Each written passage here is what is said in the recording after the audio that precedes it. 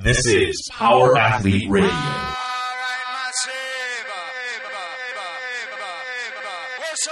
With your hosts, Denny K, Professor Booty, and the Luke Summers. And now, toes forward, hips locked, shoulders set, and retract those scapulars. It's time for some knowledge bombs.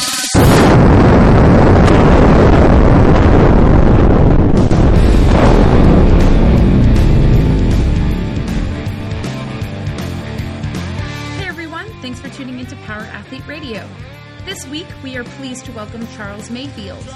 Charles is the co-author of several paleo cookbooks and the brains behind PaleoComfortFoods.com. When he's not whipping up delicious recipes with his wife, you can find him running 2 gyms under the Atlanta Strength and Conditioning umbrella. Charles found training after having been a basketball player himself for many years. His love for competition and camaraderie soon manifested in the operation of his very own training facility. Since then, he's been rubbing elbows with the who's who of paleo nutrition, like our good old buddy Rob Wolf. Additionally, Charles's primary training and lifestyle influences are none other than former podcast guests Dan John, Jim Laird, and of course our own John Wellborn. Not only does Charles spill the lagoons about his exciting new paleo publication, but he discusses the highly anticipated Cube Summit. This meeting of the top minds in performance and nutrition will be held on 17 October 2015 in Atlanta. For more information on the epic weekend, you'll have to tune in. Here's episode 112.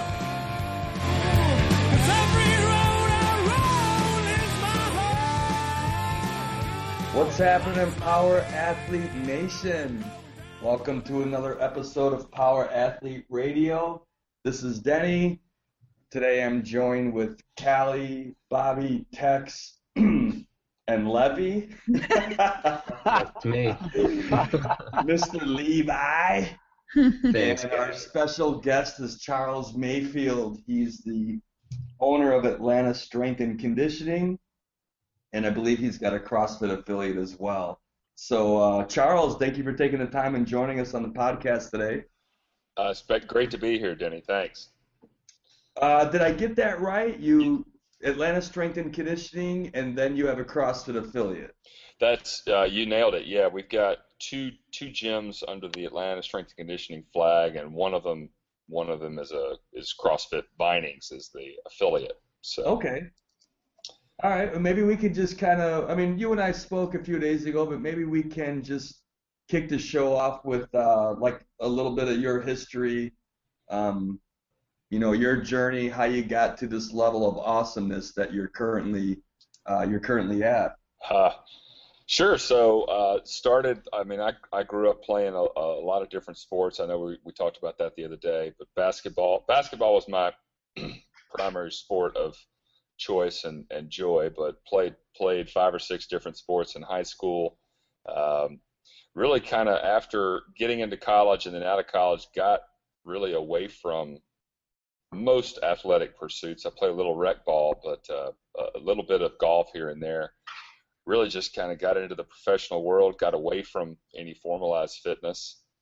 Got introduced to CrossFit in 2007 through an outdoor boot camp company here in Atlanta that had just opened a box back then. And it was really, and we can elaborate more on this later, but it was really the first time I'd had any type of, I'll call it formal strength and conditioning. Up to that point in my athletic career, it was kind of when the sport of your choice was out of season, you went and played another sport. That was my path. But yeah, I kind of jumped in with both feet, drank a lot of the Kool-Aid early on. Was very fortunate enough in the first couple of years of my CrossFitting career to meet a couple of folks like Rob Wolf and eventually John Wellborn, and then since then more folks like Jim Laird and Mike Robertson, some folks more outside the CrossFit scene. But yeah, we've got a couple of gyms here. Our clientele for the most part are your corporate execs and CEOs and I hate to use the word soccer moms because our moms are kind of way cooler than soccer. But we coach a lot of just folks trying to look good and feel good and enjoy doing that. In addition to that, my wife and I, Julie and I, have written a couple of paleo cookbooks, and that was really at the request of Mr. Wolf so many moons ago. But yeah, we like to cook, and I'm grateful. The CrossFit scene kind of for me was the first time I'd ever really connected kind of smart nutrition and performance. Up to high school and college, it was eat whatever you can hold down and go hike the ball again. So, but yeah, that's me kind of in a nutshell. Nice. So how did you meet? Didn't you meet Tex and Bobby recently, and that's how you guys kind of got connected? I know you've known John for a little while, but how did Tex? Can you jump in? Tell us how you met Charles. Yeah, Bobby and I were down for the Atlantic Regional or the Mid-Atlantic Regional, whatever it's called nowadays, and we went to an after party, and we were just kind of kicking it. Bobby and I were rocking some sweet gear, and this tall gentleman approached us, and I guess he immediately recognized us because we look the form of power athletes, and he asked us straight up if we were John's guys. So it kind of jumped off from there, and he might have heard about Jack Street, but that's pretty much all we talked about. Is it because you had like the token power athlete scalded top of the hand, like in Fight Club? We all had to get acid poured on the top of our hand. I actually think it was we were busting out of our jeans that fit months ago, but now they don't. Yeah, so we got corralled in to kind of semi-sponsor the after party for the Atlantic Super Regional, and so we pony up a bunch of dough and buy a keg, which is about 3 times the amount it normally costs anywhere else on Earth in Atlanta. Had no idea beer was that expensive there, and we show up to this party, and there's a side story here. We were in this ridiculous getup. Tex and I had these matching wolf shirts with all these hidden wolf images on that Tex found in a gift shop at Niagara Falls, and we were in a seminar. We were in Toronto for a seminar. Yeah, so the shirts, let's backtrack just a little bit. The shirts are from, so we go to Niagara Falls. We have a little bit of spare time. We're going to go see Niagara Falls. We're up in Canada for a seminar. And we bump down, we check out the falls, we walk past. It's a fantastic day, and we end up going into the gift shop. And like any other epic tourist trap gift shop, there's absolutely nothing in there but epic Niagara Falls tourist bullshit. And we're just kind of walking around, and suddenly I lose track of Tex, and he, like, out of fucking nowhere comes running up, and he's holding this purple shirt with all these wolves on it right in my face. And he's like, look at this thing. I was like, Tex, where the hell did you find that? And without batting an eyelash, in classic Tex fashion, he just kind of smugly goes, I have an eye for this sort of thing, and walks away. And so we end up picking up a couple of these shirts, and we were just waiting patiently until we could rock the shirts. And oh my God. This would have been the world's best place to rock these ridiculous shirts, except there were 8 people at the party. So heads up to anyone going to the CrossFit Games party, they may make an appearance. Yeah, I think they might be back out for round 2.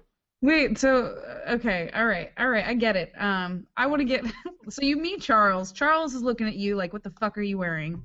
So we roll in with these ridiculous wolf shirts on, exploding out of our jeans because we had just finished Jack Street, and there were about 7 people at the party, 20 kegs, all the food you can eat, and about 7 people, and that's when we got the chance to actually rap with Charles. So Charles, how did you gain access to this after party? Is it just because you are a man of multiple gyms and you run Atlanta Strength and Conditioning, and are you like the mayor down there or the equivalent of that? The CrossFit equivalent? Yeah, something like that. No, I just it was an opportunity to go catch up with an absolute ton of my friends in the inner CrossFit community. I mean, there's like 162 affiliates in Greater Atlanta, and I've been around this scene for like 8 years now. So I was actually going down there to catch up with some old friends, and ended up hanging out with Tex and Bobby for the better part of the evening. Nice. So where did you start in terms of opening your gym? I mean, can you tell us a little bit about that journey?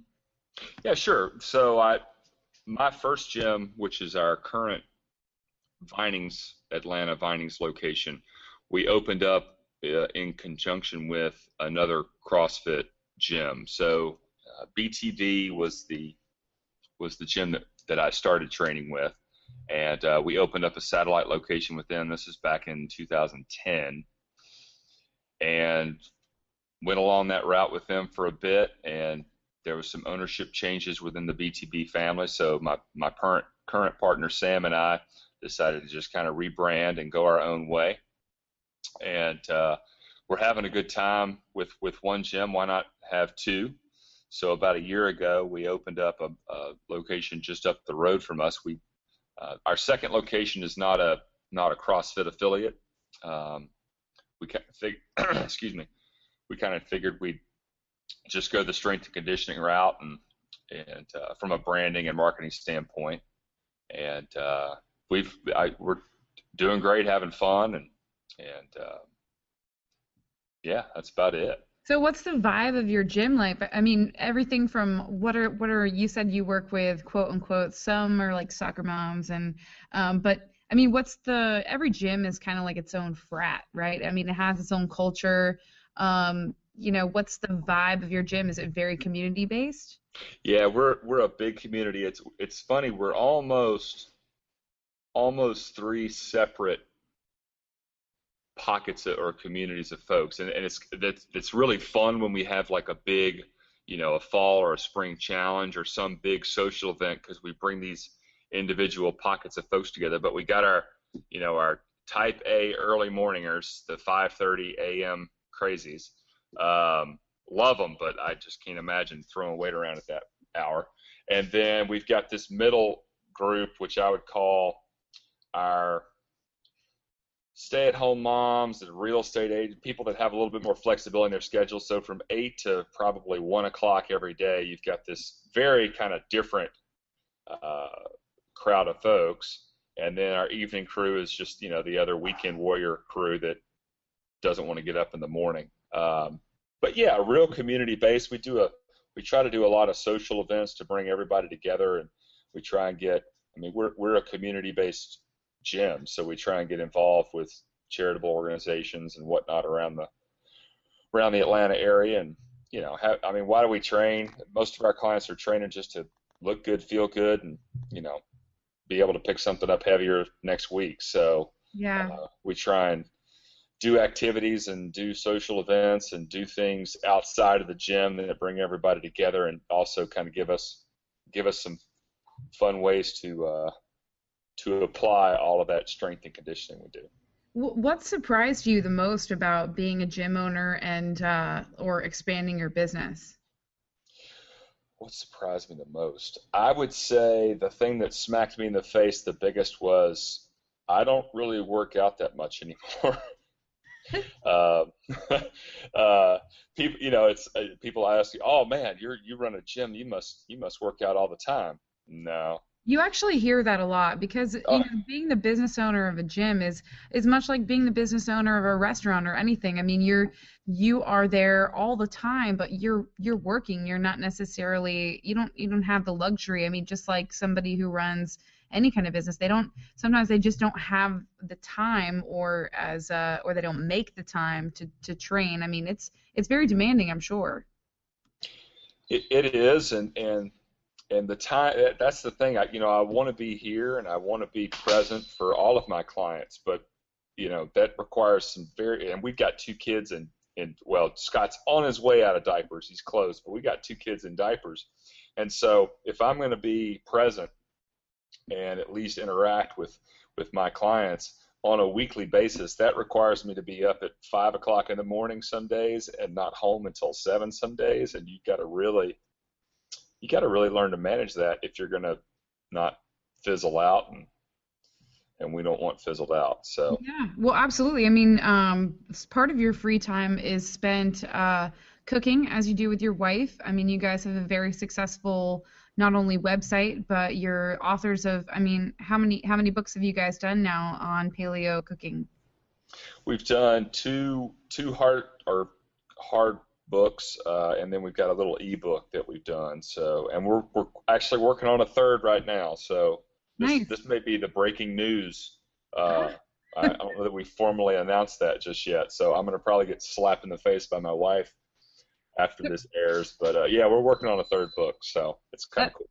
That's great. And your website is paleocomfortfoods.com, correct? Correct. Yep.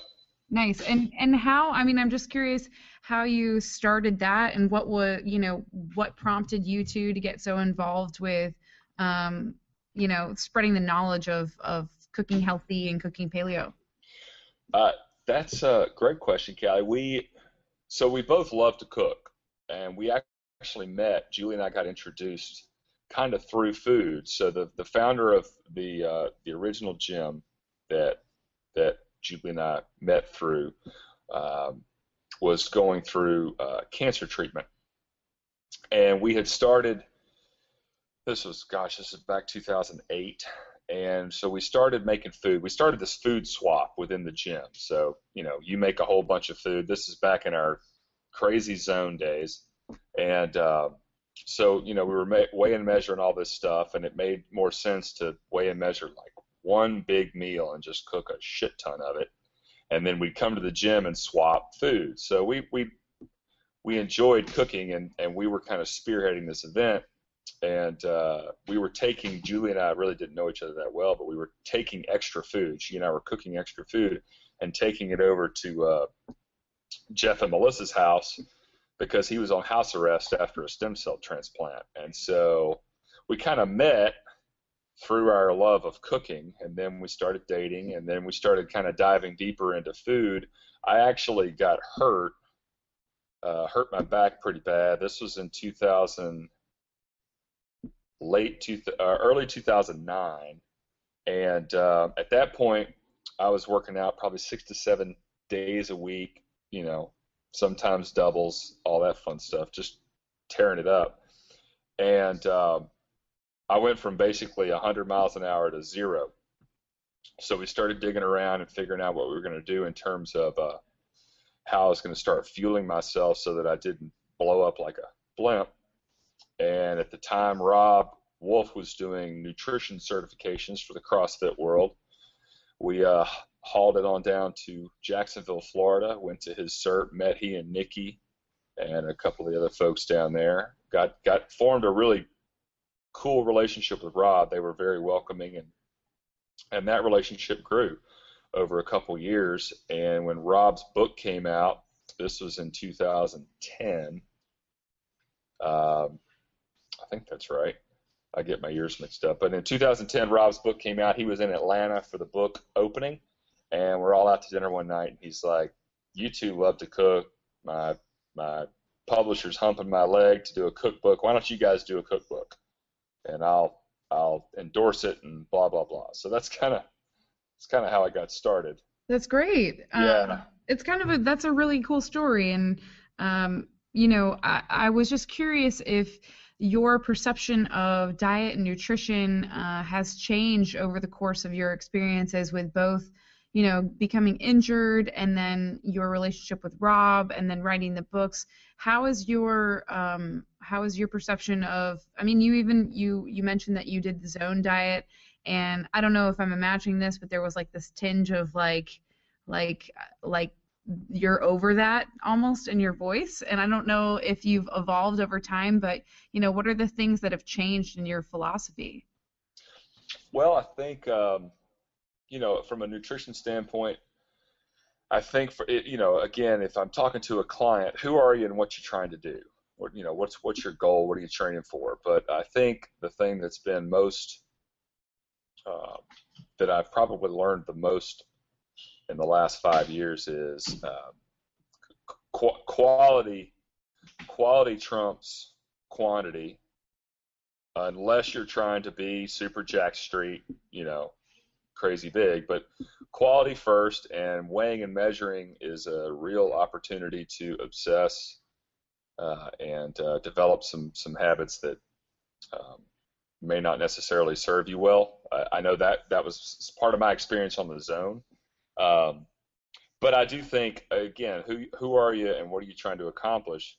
Macros and getting things balanced out is important. But if you had to pin me down, I would say the absolute most eye-opening thing is probably it's really fun and empowering to cook your own food.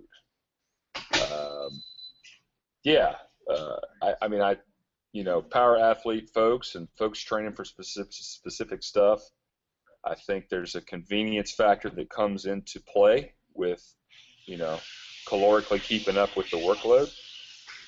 But above and beyond that, I think it's a really powerful expression of not only taking care of yourself and loving your own body and your own performance and mind, but also others to take a moment and use your hands and cook some food.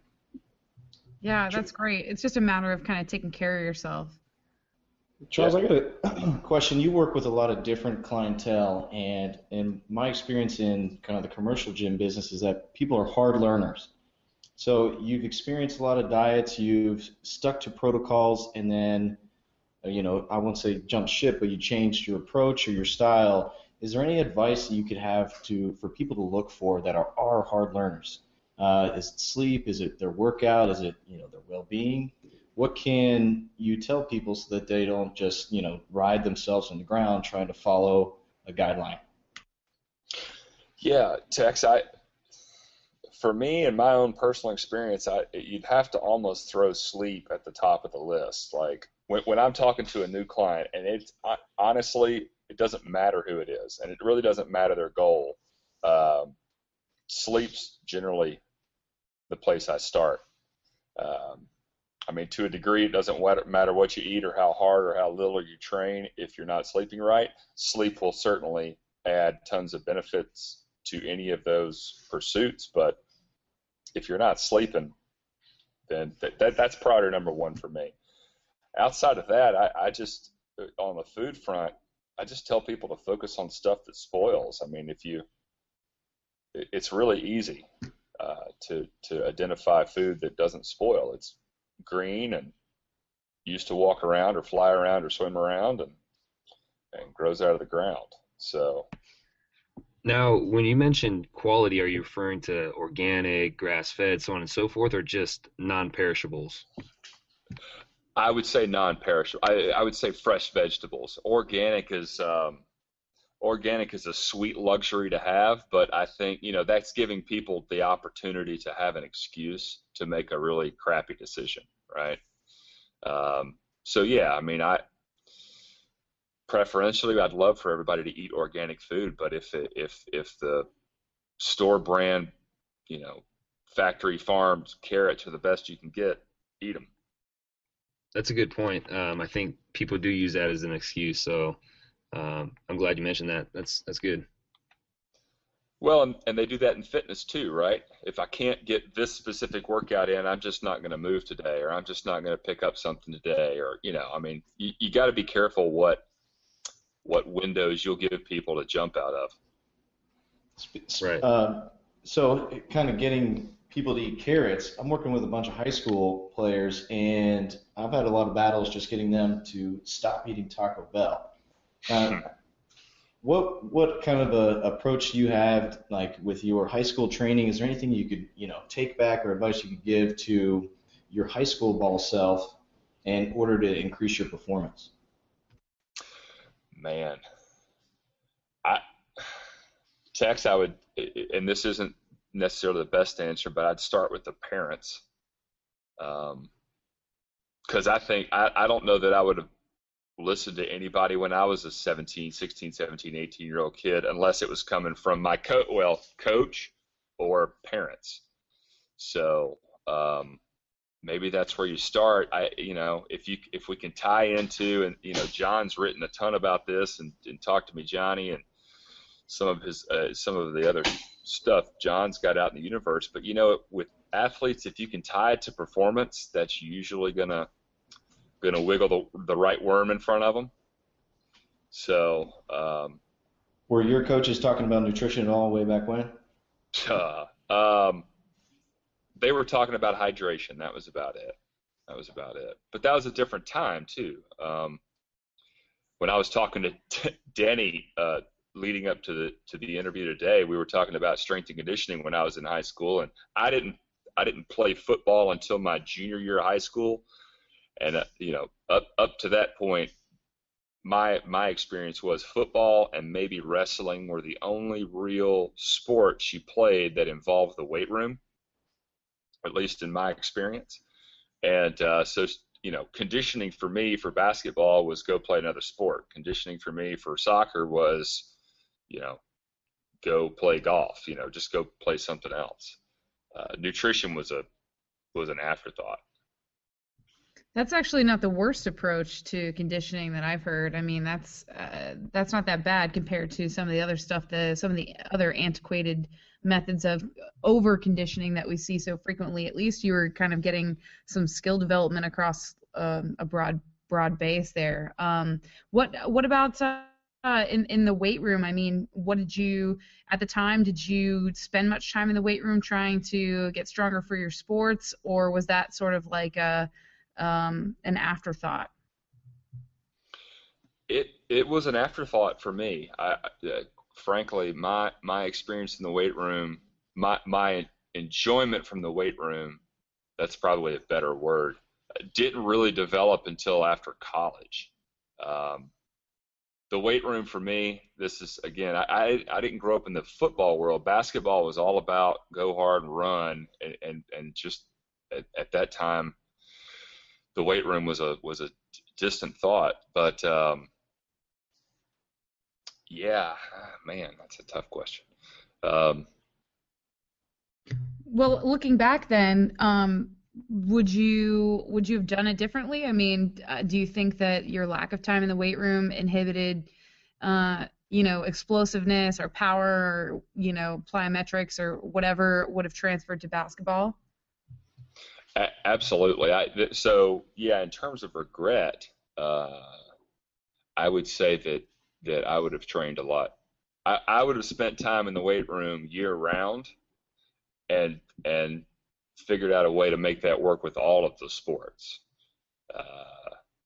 And that's kind of what we have our kids doing now. I mean, we work with a number of high school and rising college athletes in a personal training setting through our gyms, and yeah, it's in season or out of season strength and conditioning, and that's it. I mean, that's all. First of all, I think that's all that they've got the bandwidth to deal with when they're with us, because I don't really have a ton of control over what their coaches are doing.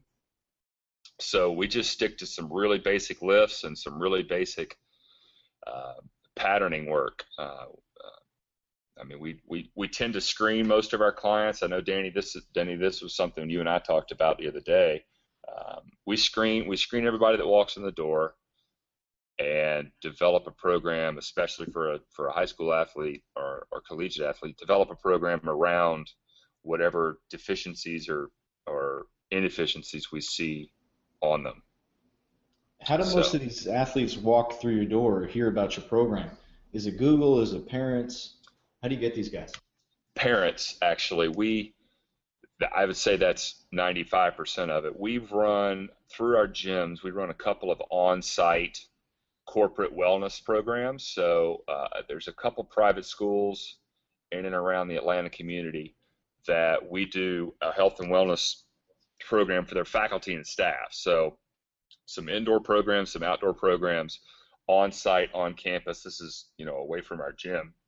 And those relationships, that on-campus presence has gotten us relationships with the parents, which ultimately kind of gets us in the door with the kids, which has been a lot of fun.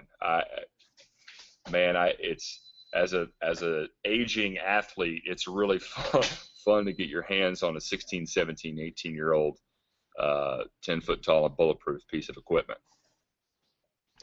Now, when you're talking about kids, do you recommend having, say, a basketball player like yourself spend specific time on your strength and conditioning and be more sport specific, or getting some of the agility and skills from playing those other sports like you did, or just finding a balance between the two? I think you need to find a balance. I think there's probably my own personal experience, the multi-sport athlete, I would probably stack a multi-sport athlete up against a specific sport athlete with specific strength training. I would tend to favor the multi-disciplined approach. The strength piece is so big, but at high school age, I mean, the stuff that we're running across with athletes these days has to do with, just poor posture. These kids are sitting a lot. Chances are, if we get them, they've either been focusing on one sport for a while, or this is a new one we're getting. We're getting some kids, I would say freshmen, 7th, 8th, and 9th grade kids that have decided they wanted to go play football or basketball or something like that. So they've basically just been a kid at play, and now they want to go play a sport like football, a contact sport, lacrosse. We started training some lacrosse kids. And so with them, I'm more concerned with getting them to a kind of more of a well-rounded state. So we'll do some squats, we'll do some pressing, we'll do some pulling. It's generally with kettlebells or dumbbells a lot until they can show me they can really handle the load, and then we start to dial up the intensity a bit. Well, my feet can't feel me now, my feet can't feel me now. My feet can't feel me now, my feet can't feel me now. Hey, Power Athlete Nation, in celebration of reaching 10,000 Instagram followers, we're bringing back our hashtag Toes Forward competition. To mark this awesomeness, we've joined forces with Mobility WOD to make this a totally tits prize giveaway. How to enter? Take a photo of your feet with your toes pointing forward and post it with hashtag Toes Forward. Make sure you also tag at Power Athlete HQ and at Mobility WOD. The competition will run Friday the 26th of June through Saturday the 11th of July. One lucky winner will be picked at random. So what's in this for you? Well, we've got 6 months free Power Athlete training via Train Heroic, $100 credit at Power Athlete Store plus free shipping, 1 hour movement and mobility consultation with Mobility WOD, as well as signed copies of the new Mobility WOD books. So help us celebrate tipping the 10,000 mark by entering the hashtag Toes Forward competition. Go nuts, get creative, and by all means, get your shoe or pedicure game on point. Thanks for listening. Now back to the show.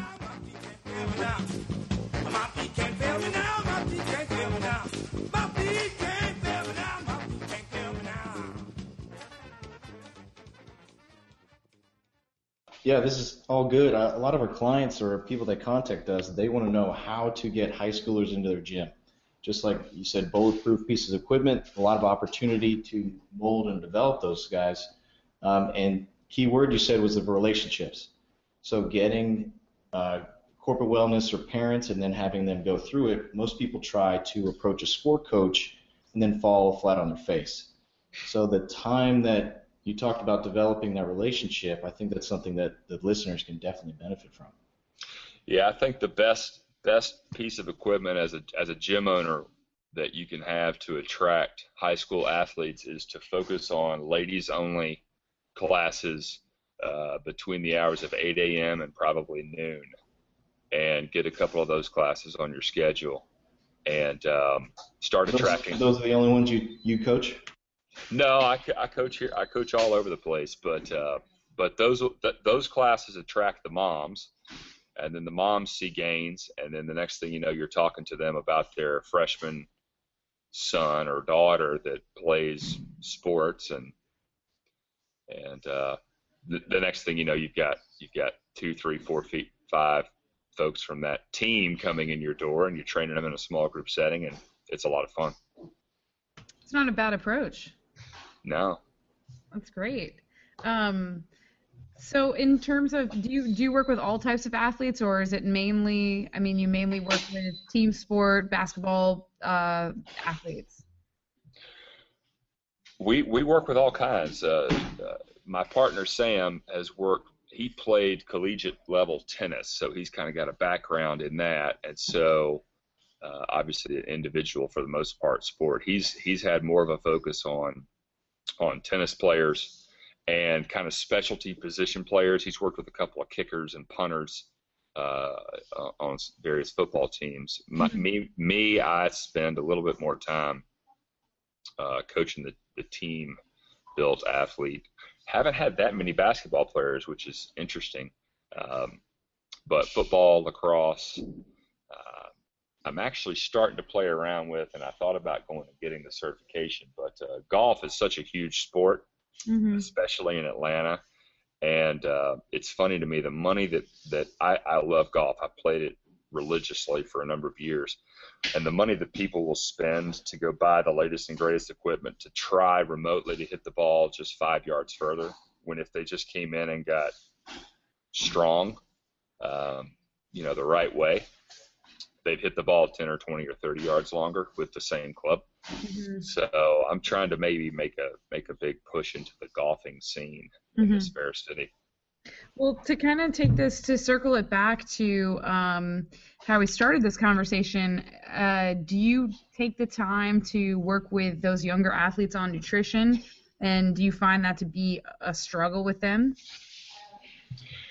It is. I'm trying to have conversations with the parents. I mean, at the end of the day, if you're a young kid and trying to get strong, it's kind of all about calories. So, the general pitch there is, kids, let's eat our food. Beyond that, we want to try and make those food sources as full of vitamins and minerals and the micronutrients as possible. So when speaking of limiting factors and maybe nutrition being one of them, it just kind of came to me that what's your process for determining your athletes' limiting factors? I mean, obviously you put them through some sort of diagnostic, but number one, I mean, what are you looking for? And number two, what do you see the most of in terms of deficiencies in these athletes?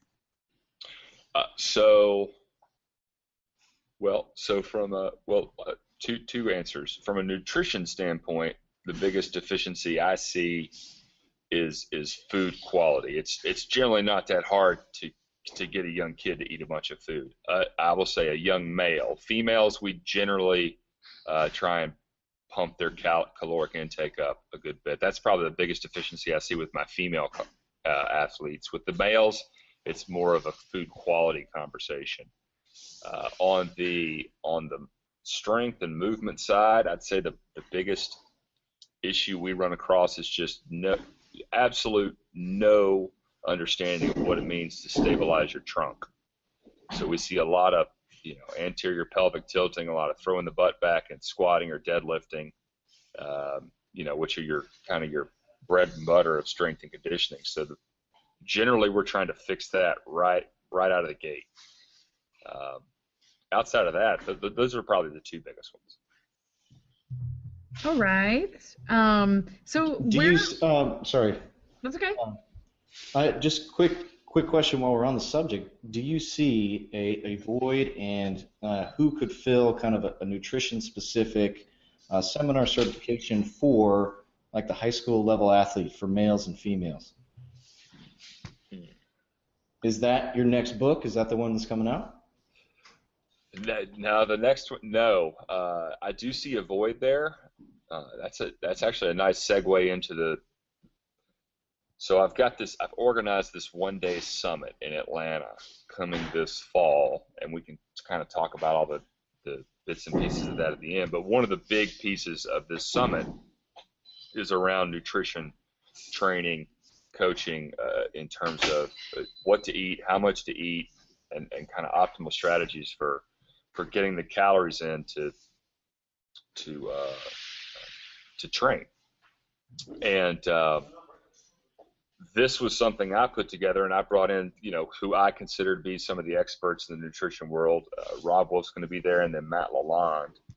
But yeah, in terms of a nutrition certification or some type of credentialed education piece, frankly, Tex, I don't know the answer to that. I don't think anything exists, but I haven't really looked that hard. I mean, I feel like I have enough of a working knowledge base to be able to talk to any of my athletes about how they should eat.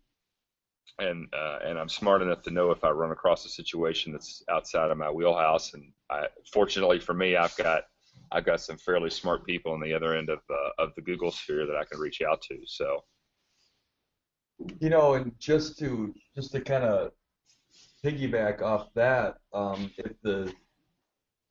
if like the demographic is high school athletes, I think the biggest point you made, Charles, was that it starts with the parents.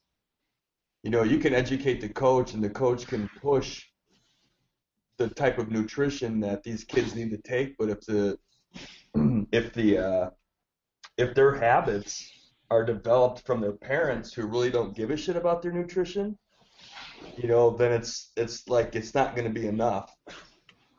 Yeah, but there's a lot of holes. Not just they don't care. There's also they care too much, and their mamas don't want these boys to get fat, so they're feeding them skim milk when they need, freaking whole red top from 7-Eleven.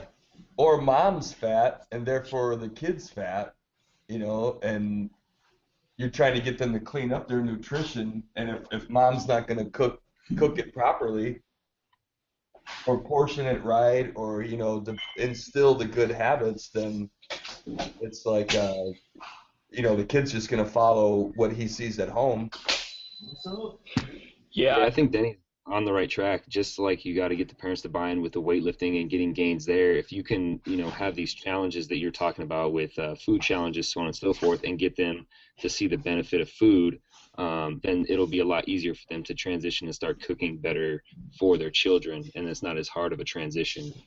I do got a funny story while we're on the topic. I get pretty impatient when working with high school students, and they wanted a quick weight gain, so I suggested olive oil. And I just did some math, and it was like 4 ounces a day, and then by the end of the week, 3,500 calories, and you put on a pound a week. I just gave them some quick hitting thing, and then they asked me, how do you measure an ounce? And my instinct just said shot glass, and I walked away. And then they went to the cafeteria and asking freaking teachers for shot glasses, and then it just all blew up in my face. Nice.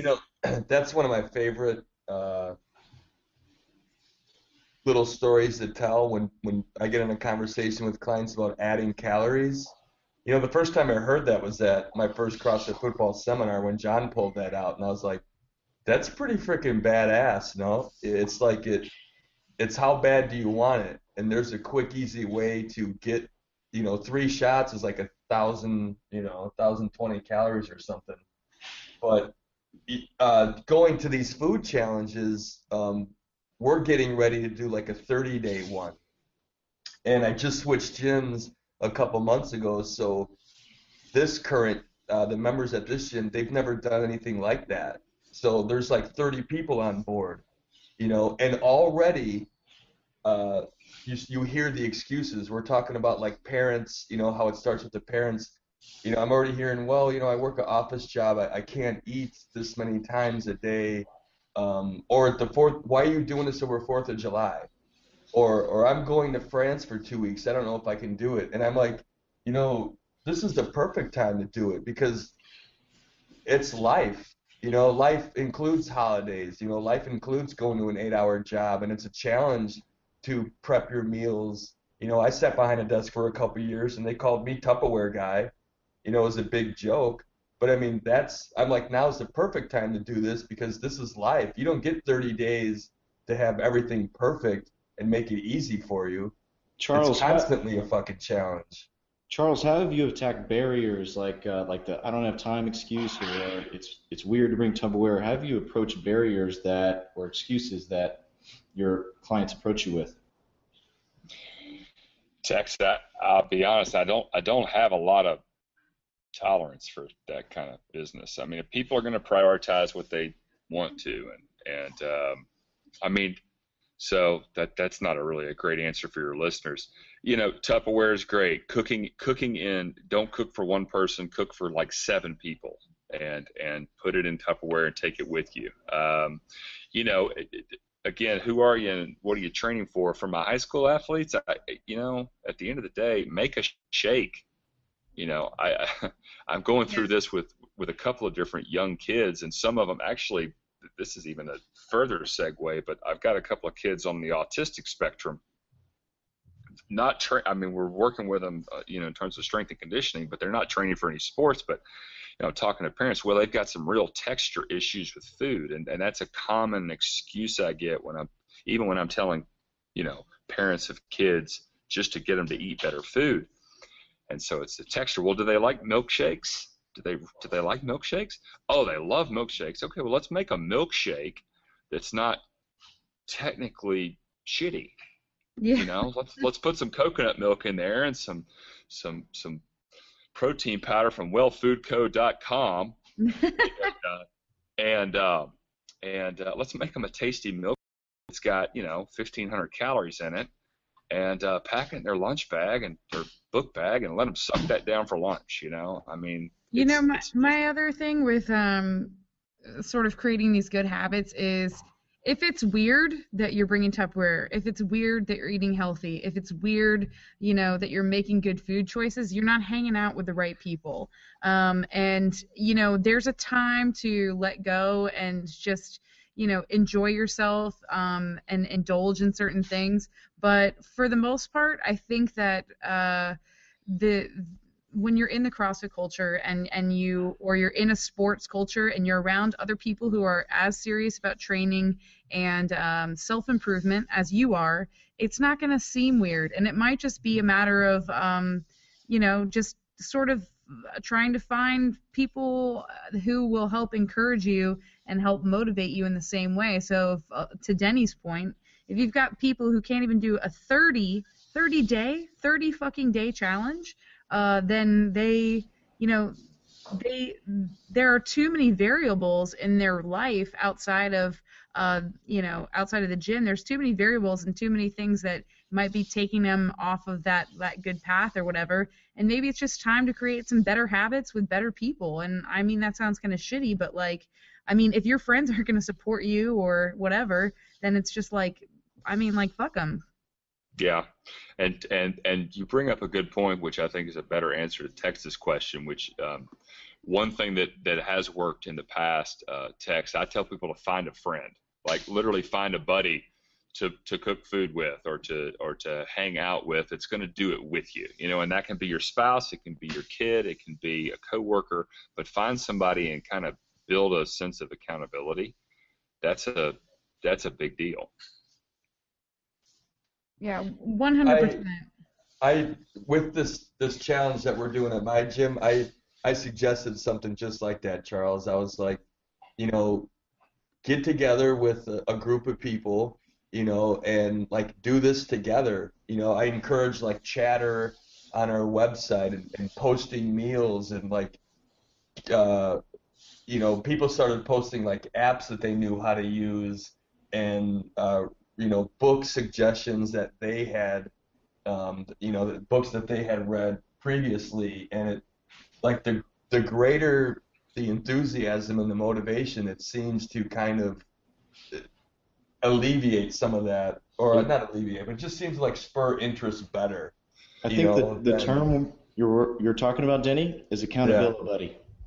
It is, but it's kind of maybe it's sugarcoating that, right? So it doesn't sound so harsh. No, that's exactly accountability buddy. That doesn't sound harsh at all.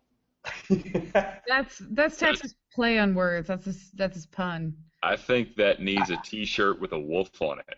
Oh my God! Yeah. You gotta have the pink shorts and the sandal boots. Oh my God! And Callie, we're gonna be the most popular booth at the games. I know. I have the matching pair of female chubbies, those pink shorts. I could arrange that outfit. I'll find you a wolf shirt. We'll make it happen. Perfect. Well, Callie, I want to call you out on one other thing. Yes. You said it's good to indulge. It's good to kind of live a little when you were talking about food. And I gotta say, and this is something I fight back with a lot of people on. I gotta tell you, eating real food and grabbing a 16-ounce T-bone and making it part of your inner being, and eating some sweet potatoes with a crap ton of butter on them, that is not depriving your soul or your body or your palate. Well, that's what I'm talking about when I say indulge. Gotcha. When I say indulge, I'm not talking about go get processed foods or anything like that. Gotcha. I'm talking about maybe consuming things that are maybe over your caloric intake for that day, like a big old steak, stuff like that. Yeah, I think Gotcha.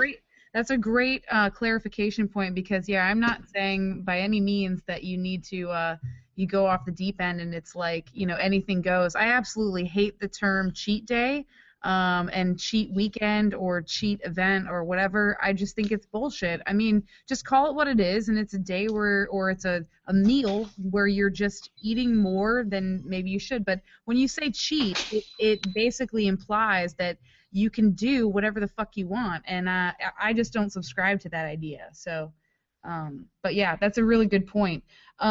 Charles, I wanted to ask you one serious question and then one not so serious question, and they're both kind of related. But the first one is, where do you get your inspiration for either your strength training templates or your programming style? And then the second is, where do you get your inspiration in life, and what movies and or celebrities and or people drive you? Well, the first one's going to be a little easier. So strength-wise, I love the power athlete stuff. We've got a couple of our coaches playing with that right now. I'm a big fan of Dan John. I've been following Dan John for a while, and actually setting up behind me right now. They've been really good at being quiet. But we've got Strong First, Pavel, and that crew. We've got the Strong First guys coming into our Marietta location this weekend for their kettlebell cert. But I enjoy following their stuff. I played around with MoveNet. My strength and conditioning career looks a lot like my athletic career in high school. I'm kind of a jack of all trades, master of none. But we do a lot of work with kettlebells. We do a lot of work with dumbbells. As it relates to our field-based athlete clients, we stick with just really basic linear progression stuff and supplement any of that with auxiliary trunk work, and we do a lot of lateral work. I think that's probably the biggest hole in most quotes, air quotes here, popular programs these days, is they just don't get enough lateral work in. Mm-hmm. And so let's see. I mean, the folks that I read and follow, Dan John, played around with Erwan LaCour. I've been following a lot of stuff from Kate Gallier lately. Her Unbreakable Body series has been revolutionary for me personally, I've got a couple of hip issues, and then working with some clients to really strengthen their hip and shoulders. And I think that's probably it. It's a good list. So let's get down and dirty and talk about like what's, for instance, like if you had to watch one movie to motivate you to do like a 1RM or something, what would it be? I don't need to watch the whole movie. I just need to watch the opening scene from Saving Private Ryan. Okay. Yeah. I think about whenever I'm like down or whenever I'm kind of kicking my own ass a little bit, I think about the people that have done so much more for so much less, and that movie's kind of a crazy big movie for me. Yeah. Terminator's pretty good. The original Terminator. Pretty good. Pretty good. And then Predator. Oh my God, Predator! Yeah, I found Predator late in life, which I blame my parents for. And you're just talking about the one scene that motivates you when Arnold and Apollo Creed just shake hands. Yeah. That's a great movie. So, for a guy who's super into nutrition, loves to cook, what is your death row meal? Like, what's your last meal? I'm gonna have to go with I'm gonna have to eat a steak, but we're gonna have to go surf and turf. So I'd say cowboy ribeye, bone in, Pittsburgh style, if you're familiar. So you basically scare the shit out of the outside and leave the inside alone. And then we'll throw a lobster tail on there with about 2 pounds of melted butter. And then I'd have to dessert. It's part of my upbringing. I'd have to have some Moose Tracks ice cream. There's a little shout out to the ice cream industry. I'd have to have some Moose Tracks ice cream, and I don't play with them anymore. But I'd probably finish with a good Scotch. Oh, that's a good last meal. Charles, are you a beer guy? Because Bobby and I had some Clearwater in Atlanta, and I thought it was amazing. I'm not. I kind of evolved out of beer. I'm a great tequila guy. Tequila's kind of my social drink, and brown liquor's kind of my let's get serious and talk about the world drink. So neat. Brown liquor neat. Nice. Yeah. Very cool. Well, John's going to be in Atlanta with me in October. We're hosting this big summit, and so I'll say it now, John. We should probably find a way while you're in town to bury a pig in the ground, and that'll be fun. That'll be fun. We should mention who's going to be attending that, or not attending it, but what are some of the presentators you have at that summit? Because I want to say the majority of them have been on previous episodes of Power Athlete Radio. Probably so. So selfishly, I wanted to organize this thing because I want some of the coaches in our gym to get hands-on work with these great folks. But we got John coming in, Dave Werner, who runs Level 4 CrossFit Seattle, which I believe is the first CrossFit affiliate in the world. And Dave's phenomenal. He's also got a program called Move Skill, and that's really what he's going to be bringing to the summit. So Dave's kind of handling Move Skill. I've got John coming in to kind of do a best practices approach on Power Athlete and how to best prepare for that. We've got Rob Wolf and Matt Lalonde are going to come in and they're going to do the nutrition piece. They're going to basically just kind of talk about all the ifs, ands, and whats as it relates to nutrition and fueling for performance and all of that. And then I've got Jim Laird. Jim was just on not too terribly long ago on y'all's podcast, but Jim's coming in to talk about kind of best practices for recovery and optimal recovery strategies, and he's bringing Lucy Hendricks with him. And then I'm going to be doing some over the lunch hour. I'm going to be demoing some ways to get the most out of all of those calories that you need to eat to fuel performance and to fuel muscle growth and maintenance. So kind of tips and tricks in the kitchen on how to really knock it out of the park. And then I think that's it. But yeah, is there somewhere people can go to see, or to, I mean, is it open to the public? It's open to the public. We're selling 100 tickets. It's cubesummit.us, so nice. CUBE summit.us, and I've actually put we have an early bird ticket special that's expiring in a couple of weeks, and I've put there's a discount code for 20% off for any of the Power Athlete Nation listening. The code is just Power Athlete. So you can go to the website, you can kind of check out the speakers, the schedule, the location. We're going to be hosting it here in Atlanta.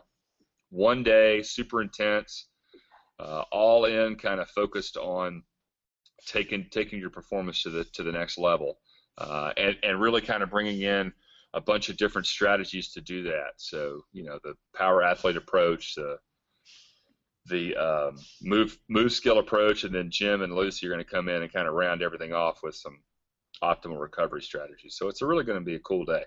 Nice. I wish that all of us could go to that, but that sounds awesome. I mean, we'll certainly send all of our listeners to the website and get that linked up in the show notes. Is there anything else, Charles, that you wanted to plug? I mean, you spilled the beans a little bit on the book, but this podcast only reaches about 10 million people per per episode. So it's a pretty small demographic. Pretty small. Yeah, I'm just kidding. Yeah. So is there anything else that you want to direct people towards, whether it be any of your strength and conditioning websites or anything with regards to your publications? You can find our recipes and books on PaleoComfortFoods.com. If anyone's ever in Atlanta or in Atlanta listening and wants to rap about strength and conditioning, performance, nutrition, AtlantaSC.com is the website for our gym. And that's it. You can find us there. We've got Twitters and Facebooks and Googles and all that, but we'll stick to the websites and go from there. Perfect. Great. Guys, is there anything else that you wanted to ask Charles before we wrap things up? Yeah, I just wanted to know, like, what approach are you going to take at this summit with nutrition when you're going to basically follow Rob and Matt, right? Because that's going to take some huevos. You're really putting yourself out there, Charles. Oh, Denny, I know my own limitations. I'm going to show them how to cook. There you go. I'll let Rob and Matt geek out on protein, carbs, and fat and all that. I'm gonna show people how to make it easier to fill those bellies with good food. So it'll be fun. It's going to be a really cool event. I'm excited. My hope is to Atlanta's such an easy place to get to and such a hub. My hope in this year's event is to kind of build maybe a stepping stone to something bigger, where we've got maybe in 2016 maybe we've got the whole Power Athlete team here, and it's a full weekend deal, and I'd like to open it up to more folks. If y'all have ever been to something like a Paleo FX in Austin, I know John's been several times. And I was kind of inspired by how that works to put this together, but purely based on strength and conditioning and kind of working with the athlete. And so, hopefully this will be I know it'll be a great event. Hopefully we can pack the house out and get some people some really good takeaway. The tickets are under $400 at this point, and with the discount almost under $300. And if I'm an athlete or a coach, if I can take away one nugget that takes my team or my career or my performance on the field to another level, that's an investment I think is well worth it. So. Yeah, absolutely. Great. Yeah, Charlie, we're going to be down in Atlanta for CERT ourselves September 12th and 13th, so we'll definitely have to connect and grab a steak. Maybe we'll practice putting a pig in the ground there. That sounds like a great idea. Nice. Wow. Well, sounds like you guys have it all figured out. Cool. Well, Charles, thank you so much for taking the time to chat with us, and we look forward to meeting you. Are you going to be at the games? Probably not going to be at the games. I've got 2 kids in diapers and 2 gyms, and that's about all I can. All right. Muster. I will be watching from afar, though. Okay. Should be a really good year. I'm excited about the field of athletes. We're going to have a live stream of our dunk tank, so you can just follow us online. Perfect. Yeah. All right, Charles. Well, thanks again, and we look forward to talking to you again in the future. Thanks for taking the time out to do it. Thank you, guys. It's been a lot of fun. Thanks, Charles. Thanks a lot, Charles. Thank you. Cheers. Thanks, buddy. Bye.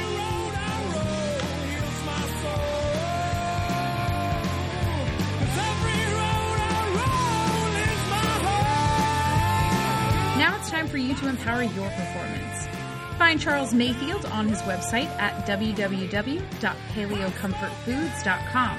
There are numerous free recipes, resources, and of course, Keith and his wife's books for purchase. If you'd like to stop in at either of Charles's facilities while in Atlanta, visit www.atlantasc.com. And speaking of Atlanta, the Cube Summit is officially open for registration. Again, the event will be held on 17 October 2015 in Atlanta, Georgia at CrossFit North Atlanta. For more information on speakers and content, visit www.cubesummit.us. Join us next week for a hilarious conversation with MDUSA weightlifter Sean Rigsby. We finally find out if he's 62 years old or 26 years old. Don't forget, guys, get your shit together for the hashtag Toes Forward Challenge. Remember, take a picture of your toes pointing forward, hashtag it with Toes Forward, and tag at Power Athlete HQ, as well as at MobilityWOD for a chance to win 6 months free Power Athlete training via Train Heroic, $100 credit at the Power Athlete store plus free shipping, an hour movement and mobility consultation with MobilityWOD, and signed copies of MobilityWOD books. The competition goes from the 26th of June through the 11th of July, so let's see those hooves, slippers, or prosthetics toes forward. Until next time, bye!